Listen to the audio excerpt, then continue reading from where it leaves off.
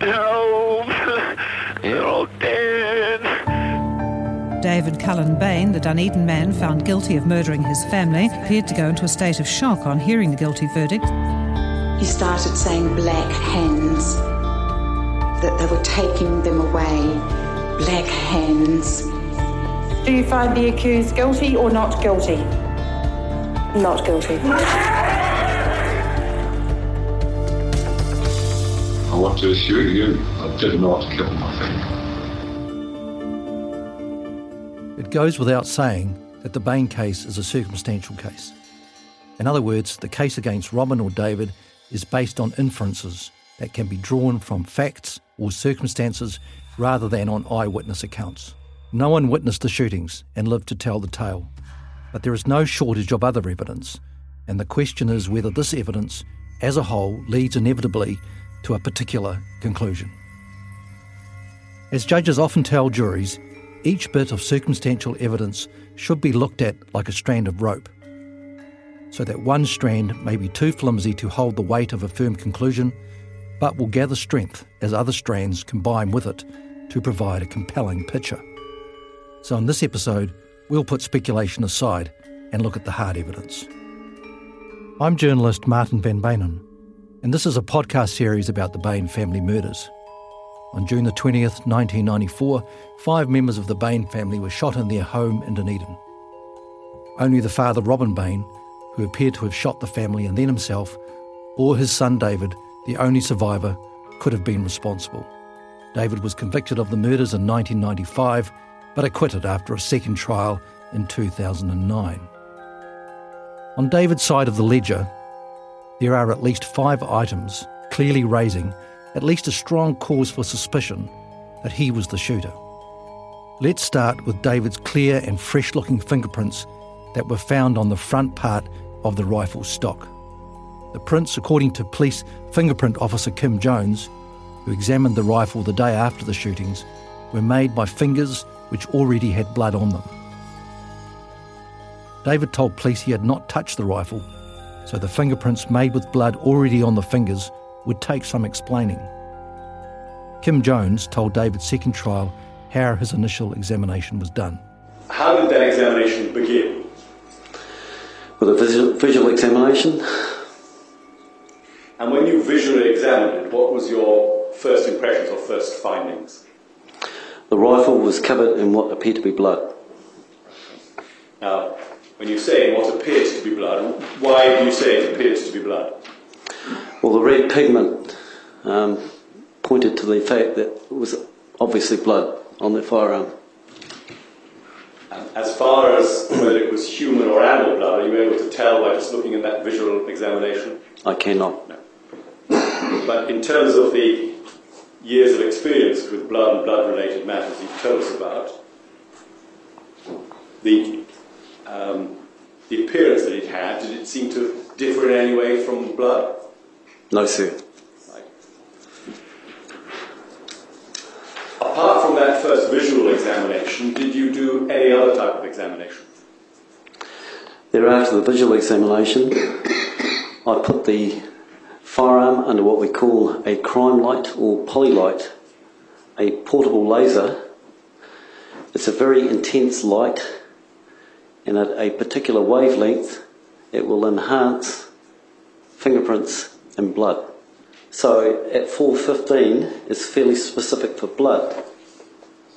So I shone the light at 415 nanometers onto the item of interest, the rifle, and I spied what I believe to be blood on that rifle. So the reaction you got at 415, what did that indicate to you? That it was blood, sir. Right. Blood has a very narrow absorption band and will actually appear very black as it absorbs this violet light from the laser. Leaving aside what was fingerprints and what wasn't, how extensive did the rifle appear to be covered in blood or not? It was my opinion the rifle was covered in its entirety by what appeared to be blood. The rifle itself, the stock, the strap, when you say the stock, what do you mean by that? The stock, sir. Stock. You said the stock. Yep, the stock, the scope, and the silencer. So, as I say, it appeared to be covered in its entirety by blood. And the examination you were doing, obviously because of your expertise, was particularly to look to see if there are any fingerprints. In what appeared to be blood, sir, yes. And did you find any? I did, sir. As a result of my examination, my preliminary examination of the firearm, I located 4 fingerprints in what appeared to be blood. Jones also said that although the rifle appeared to be entirely smeared with blood, there was no blood between each of David's fingerprints.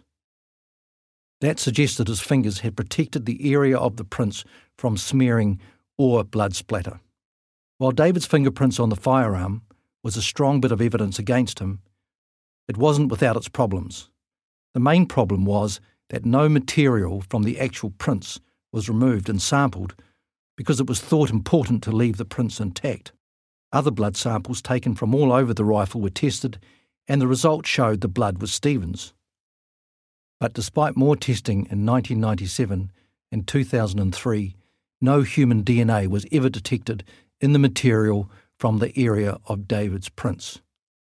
In David's first trial, the defence argued David had inadvertently got blood on his fingers and, in a forgotten action, had picked up the rifle and left his bloody prints on it. But if that was true, why was there no residual blood on David's hands when police found him in his room after he called 111? In the period between the first trial and David's retrial in 2009, the defence camp changed tack and argued the prints were made not with human blood, but with animal blood.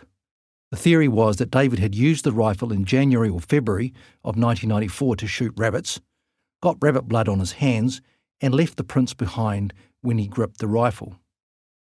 The obvious difficulty with that proposition was explaining how the prints, in dried and fairly old blood, had survived the handling the rifle received in the shootings, to still appear fresh and clear. And don't forget, the rifle looked as though it had been wiped to create the smearing, so the prints had also escaped any damage from that as well. In David's second trial in 2009, the defence decided to attack the fingerprint evidence on another front. It abandoned the rabbit-possum blood argument, instead arguing David's fingerprints were not made with blood, animal or human at all. A former police fingerprint technician from England, Carl Lloyd, gave evidence for the defence to say photographs of the prints showed the colour of the print ridges was wrong if the material was blood.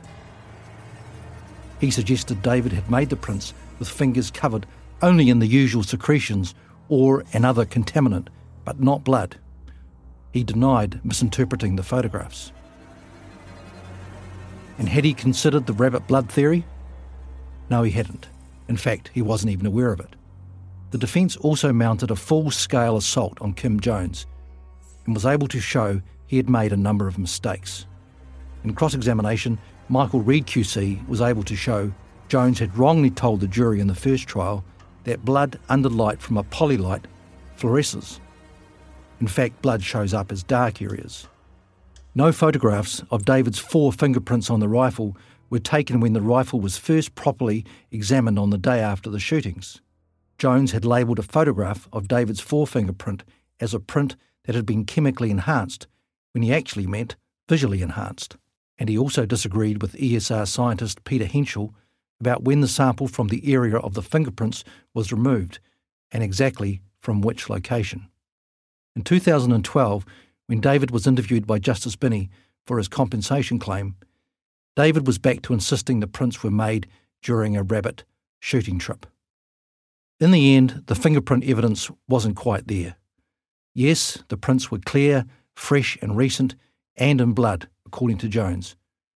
And importantly, he saw no blood between the prints. But the prosecution had to concede it had no actual proof that the fingerprints were made with blood, and that the blood was human blood. While extensive testing found no blood from any of the deceased family members on Robin or his clothing, David was different. Stephen's blood, and only Stephen's blood, was detected on several parts of the clothes he was wearing when police arrived at Every Street after the shootings. The white T-shirt David was wearing had Stephen's blood on the lower front and back, and also on the upper back. His shorts had a blood stain in the crotch area, and more of Stephen's blood was found on the soles of his socks. One sock had well-defined blood spots, which had soaked right through the thickness of the fabric and most likely came from above. How could David have got so much of Stephen's blood on him? The defence said the blood must have come from David brushing against blood that was on surfaces around the house, but mainly in Stephen's room. This, of course, did not quite explain the blood on the crotch of David's shorts, or the spots of blood on his socks, although if David was blundering around the house finding the bodies, several scenarios could explain them. The spots, for instance, might have been picked up by David walking on fresh blood spots on the carpet in Stephen's room. It's also curious that when David was found by police in his bedroom on June the 20th, his hands were very clean. If he had staggered around the house out of his mind with the horror, he still managed to keep his hands and fingernails clean. So clean that no blood was found on the telephone he used to call the police. In the end, the blood evidence comes back to the fact Stephen's blood was detected on David, but not on Robin. We move now to David's injuries. The killer of the Bain family obviously never bargained for a fight. The shootings were supposed to be clean, painless and clinical, without any of the first 4 victims waking from their sleep.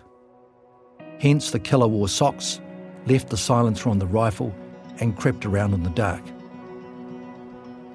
But the plan went badly wrong in Stephen's room. The state of Stephen's room and the position of his body showed the struggle had been violent, desperate, and at least a few minutes long. Stephen's body was covered in blood, bruises and abrasions. The person he fought with would not have escaped unscathed either. The killer would have sustained a few bruises and grazes at the least, perhaps from falling over and hitting objects in the room. David had several injuries consistent with a fight with Stephen. He was first examined by the police doctor about 11:20 a.m.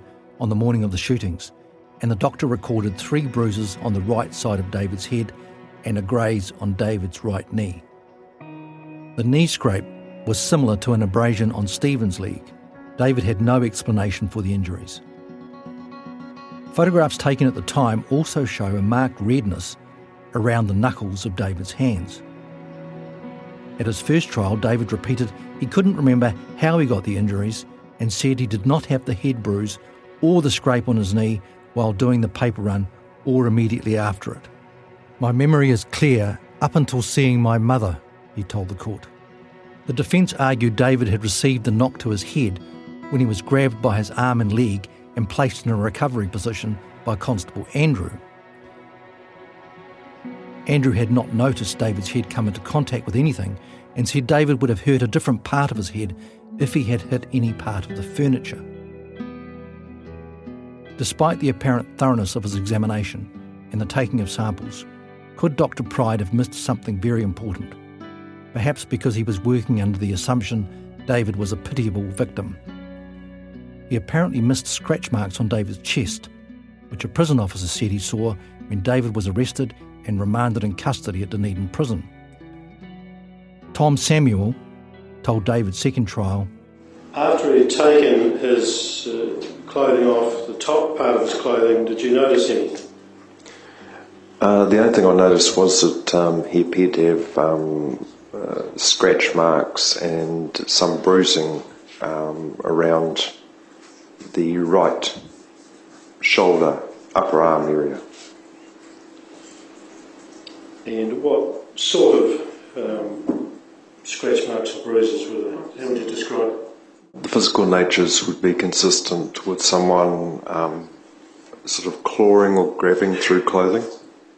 A female friend had also seen grazes on David's chest when she was talking to him on the Wednesday night after the shootings. Yeah, I can't remember now how we came round to it, but I know it was because of the 20 minutes that he couldn't remember. And one of the things he said, "I can't remember getting this." And I said, "I beg your pardon?" And he moved his shirt and he had scratches I'm trying to remember. On his left side coming down like that, and there was about 4 or 5 light grazes. Could Dr. Pride, an experienced police doctor who died before the second trial, have overlooked such vital evidence? The doctor might, for instance, not have seen the marks if David had kept his T-shirt on during the examination, but David said he took all his clothes off. David's defence team said his injuries had obvious innocent causes, and if Dr. Pride didn't see the grazes, they weren't there. We go now to another potentially damaging piece of evidence against David. On the Thursday night after the murders, detectives searching Stephen's cluttered bedroom found a loose lens on the floor at the bottom of a set of bunks. Before finding the lens, they had removed a variety of items from that area of the floor, including shoes, clothes, a small suitcase, and a broom handle. The find was very important because the lens was an exact fit for a spectacles frame found on a chair in David's bedroom. The frame, the left arm of which was twisted upwards, was missing both lenses. Only one lens was on the chair. As it turned out, the gold-framed spectacles on David's chair belonged to Margaret. Some of the evidence pointed to David wearing the spectacles in the shootings. For a start, David would have found the glasses useful, as they weren't far off his own prescription and his own glasses were being repaired. Quite short-sighted, he would have struggled to see well in the dark house without glasses. It needs to be remembered that the glasses were of no use to Robin at all. David had bruises to the right side of his face, so the whack he got might have dislodged the glasses and damaged the frame. In addition, David hadn't been able to explain the presence of the damaged spectacles in his room. The natural inference from the finding of the lens was that David had worn the glasses to execute the family, but in the fight with Stephen, they had been knocked off, damaged, and both lenses dislodged. David must have found the frame and one lens, but not the one found later in Stephen's bedroom. The evidence wasn't without its problems. Nothing showed David had worn the glasses during the shootings. For example, the frame and both lenses were clear of any biological material, such as a blood spot, linking them to the fight with Stephen. David gave evidence in his first trial, saying he had not worn the glasses at all in the week before the shootings and had not worn them for many months. However, Michael Guest, David's lawyer in the first trial, believes David is telling lies about the glasses, as he is adamant David told him before the first trial he was wearing his mother's glasses on the Sunday night before the shootings. Guest says he was shocked David changed the story and felt compelled, because of his ethical duty to the court, to tell the first trial's prosecutor Bill Wright, who decided to let the issue lie.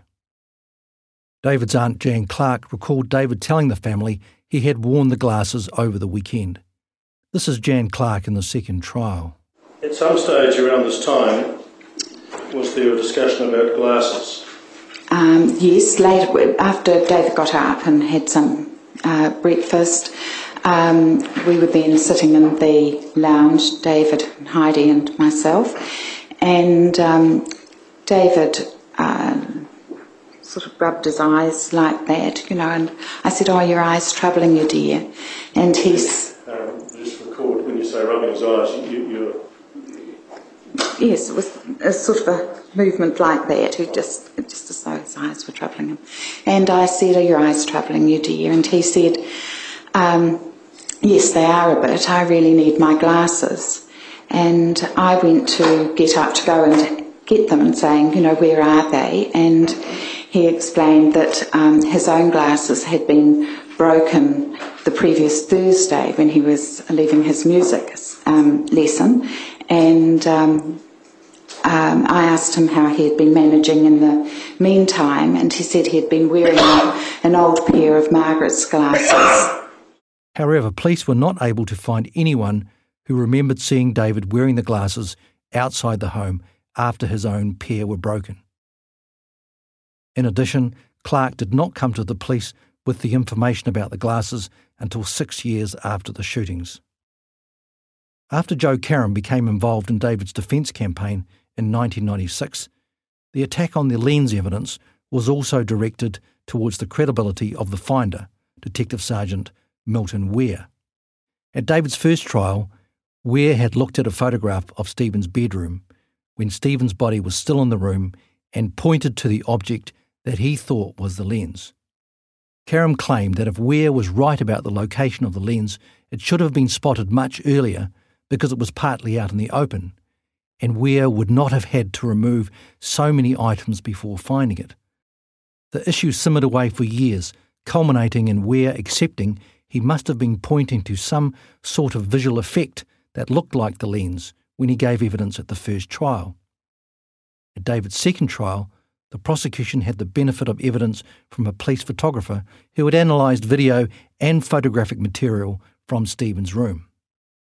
Simon Sholem, now retired, had been involved in the case in 1997 and was called into the second trial to give an opinion on some photographic evidence presented by the defence. This required him to digitise the original video of the scene. According to Sholem, the footage showed that the object Ware had pointed out in the first trial was in fact the lens that had caused so much controversy. Sholem said that when Ware found the lens on the Thursday after the shootings, it had moved a few centimetres because items had been shunted around to move Stephen's body out of the room. In moving the body, the lens had shifted and become covered in other materials, which squared with Ware's account that he had removed various items before finding the lens. So Ware was partly right, Sholem said, when he pointed to the lens in the photograph. It had just shifted by the time Ware found it on the Thursday. The crucial point here is this. David's supporters have accused the police of planting the lens, realising, of course, that it is a damning bit of evidence and needs to be explained. But here was police photographer Sholem saying the original video footage, digitised and enhanced, showed the lens in Stephen's bedroom at the time when Stephen's body was still in the room and before any hint of planting evidence could be justified. Understandably, this took the defence by surprise. But you see, the police say that that couldn't have happened, but in any event, what you're describing at the bottom of that photograph is what your superiors accepted was a specular effect. That's where you've got to. That's what they've been told. That's the dispute. I believe it's capable of demonstration that that is the lens. But nevertheless, what the police put to the Court of Appeal and what the police have said in this case is that that was a specular effect. Well, no matter how often repeated, if it's not the truth, it's not the truth. Finally, we turn to the evidence about David's sister Laniette gurgling. By his first trial, David had recovered a slew of snapshot-type memories to cover the 25 minutes he was unable to explain directly after the shootings. When asked about his movements in the house on his return home, he talked first about finding Stephen's body and then said, and we have used an actor's voice here, "The next thing I remember is being in Laniette's room and I could hear her gurgling. I could see blood all over her face and on the pillow. I can't recall if I touched her. I went right up beside the bed. I must have left the room at that stage. I don't recall it." David's new memory was to require a lot of awkward explanation later because it raised the strong probability Laniette was still alive when David heard her gurgling. To understand this, we need to look at the bullet wounds to Laniette. One of the bullets entered her upper cheek, causing only minor damage to her brain, but doing enough damage to her upper passages, including her sinuses, to fill her lungs with blood and mucus. The bullet might have knocked her out, but it would not have killed her.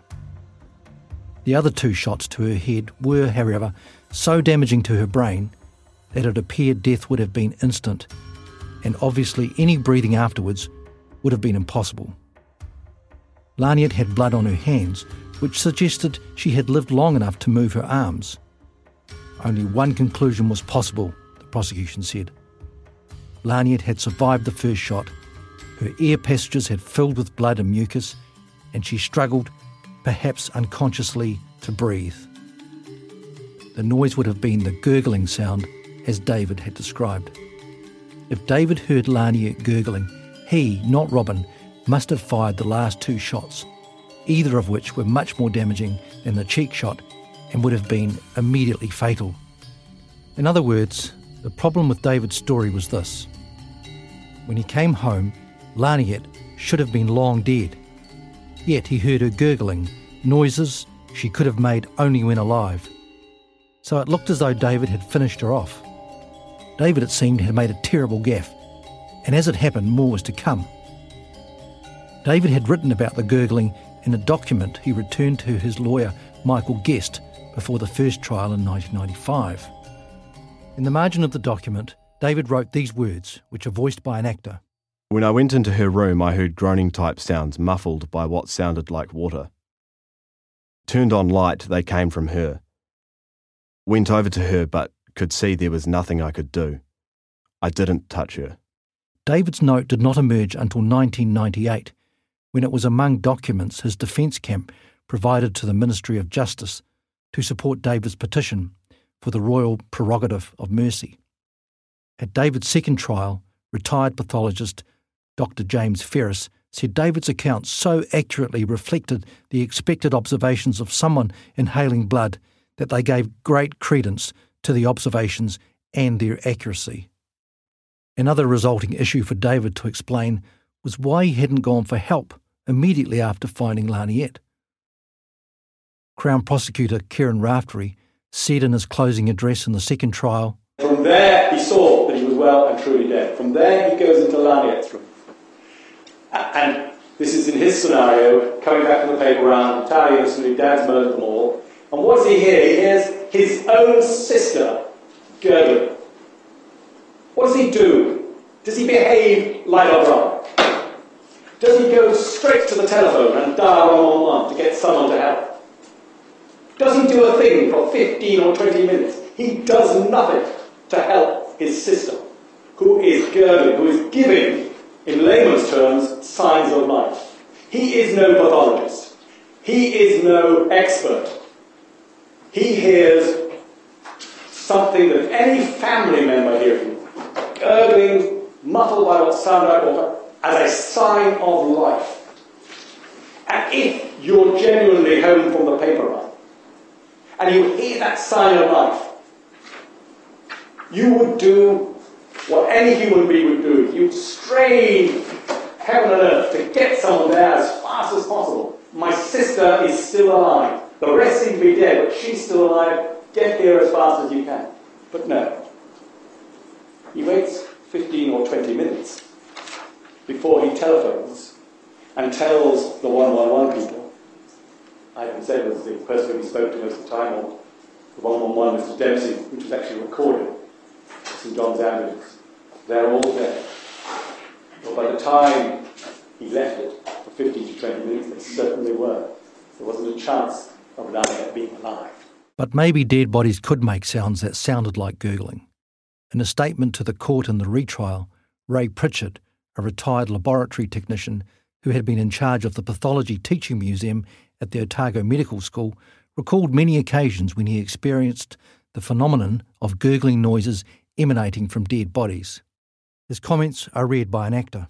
Particularly when gases and or fluid in the lungs, which escapes and makes gurgling noises, sometimes spontaneously, but more often when the body is moved.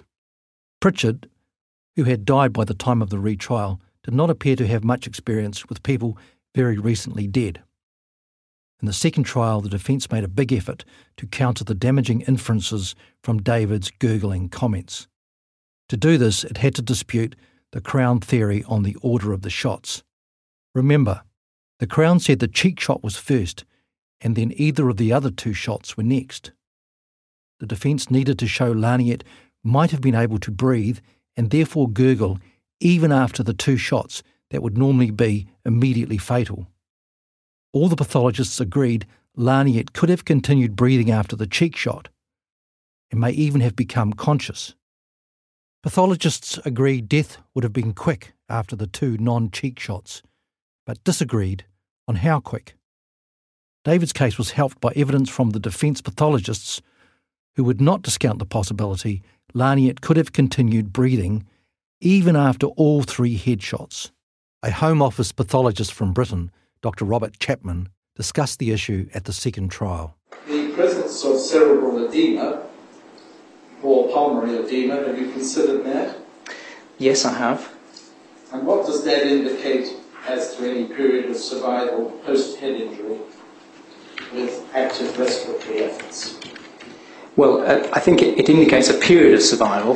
One can't say exactly what, but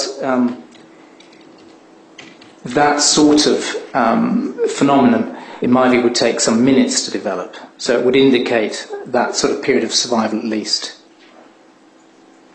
And as to trying to assess the period of survival following brain injuries, what is your view of trying to do that?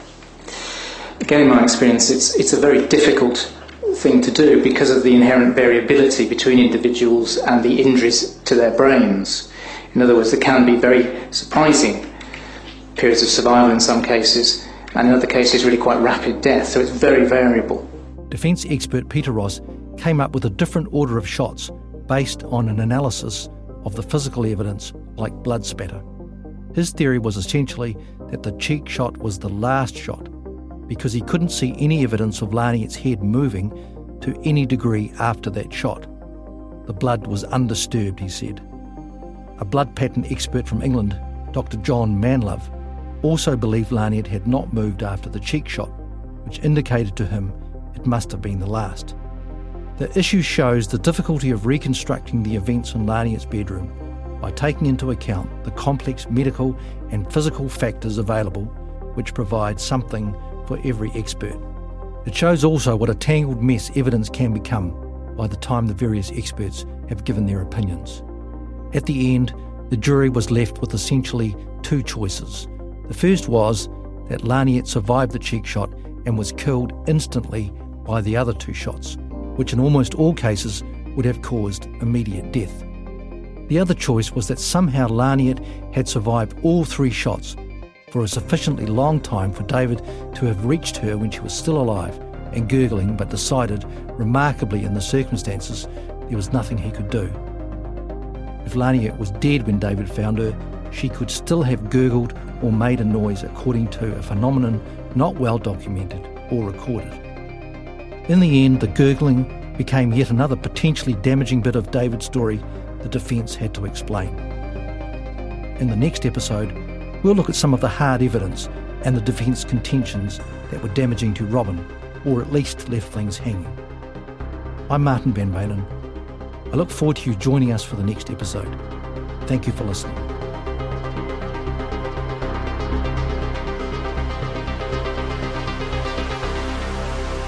This podcast is a joint Stuff and Tandem Studios production, written and presented by Martin Van Bainen, audio engineered and co-produced by Brett Robertson, and produced by Dave Dunlay and Kamala Heyman.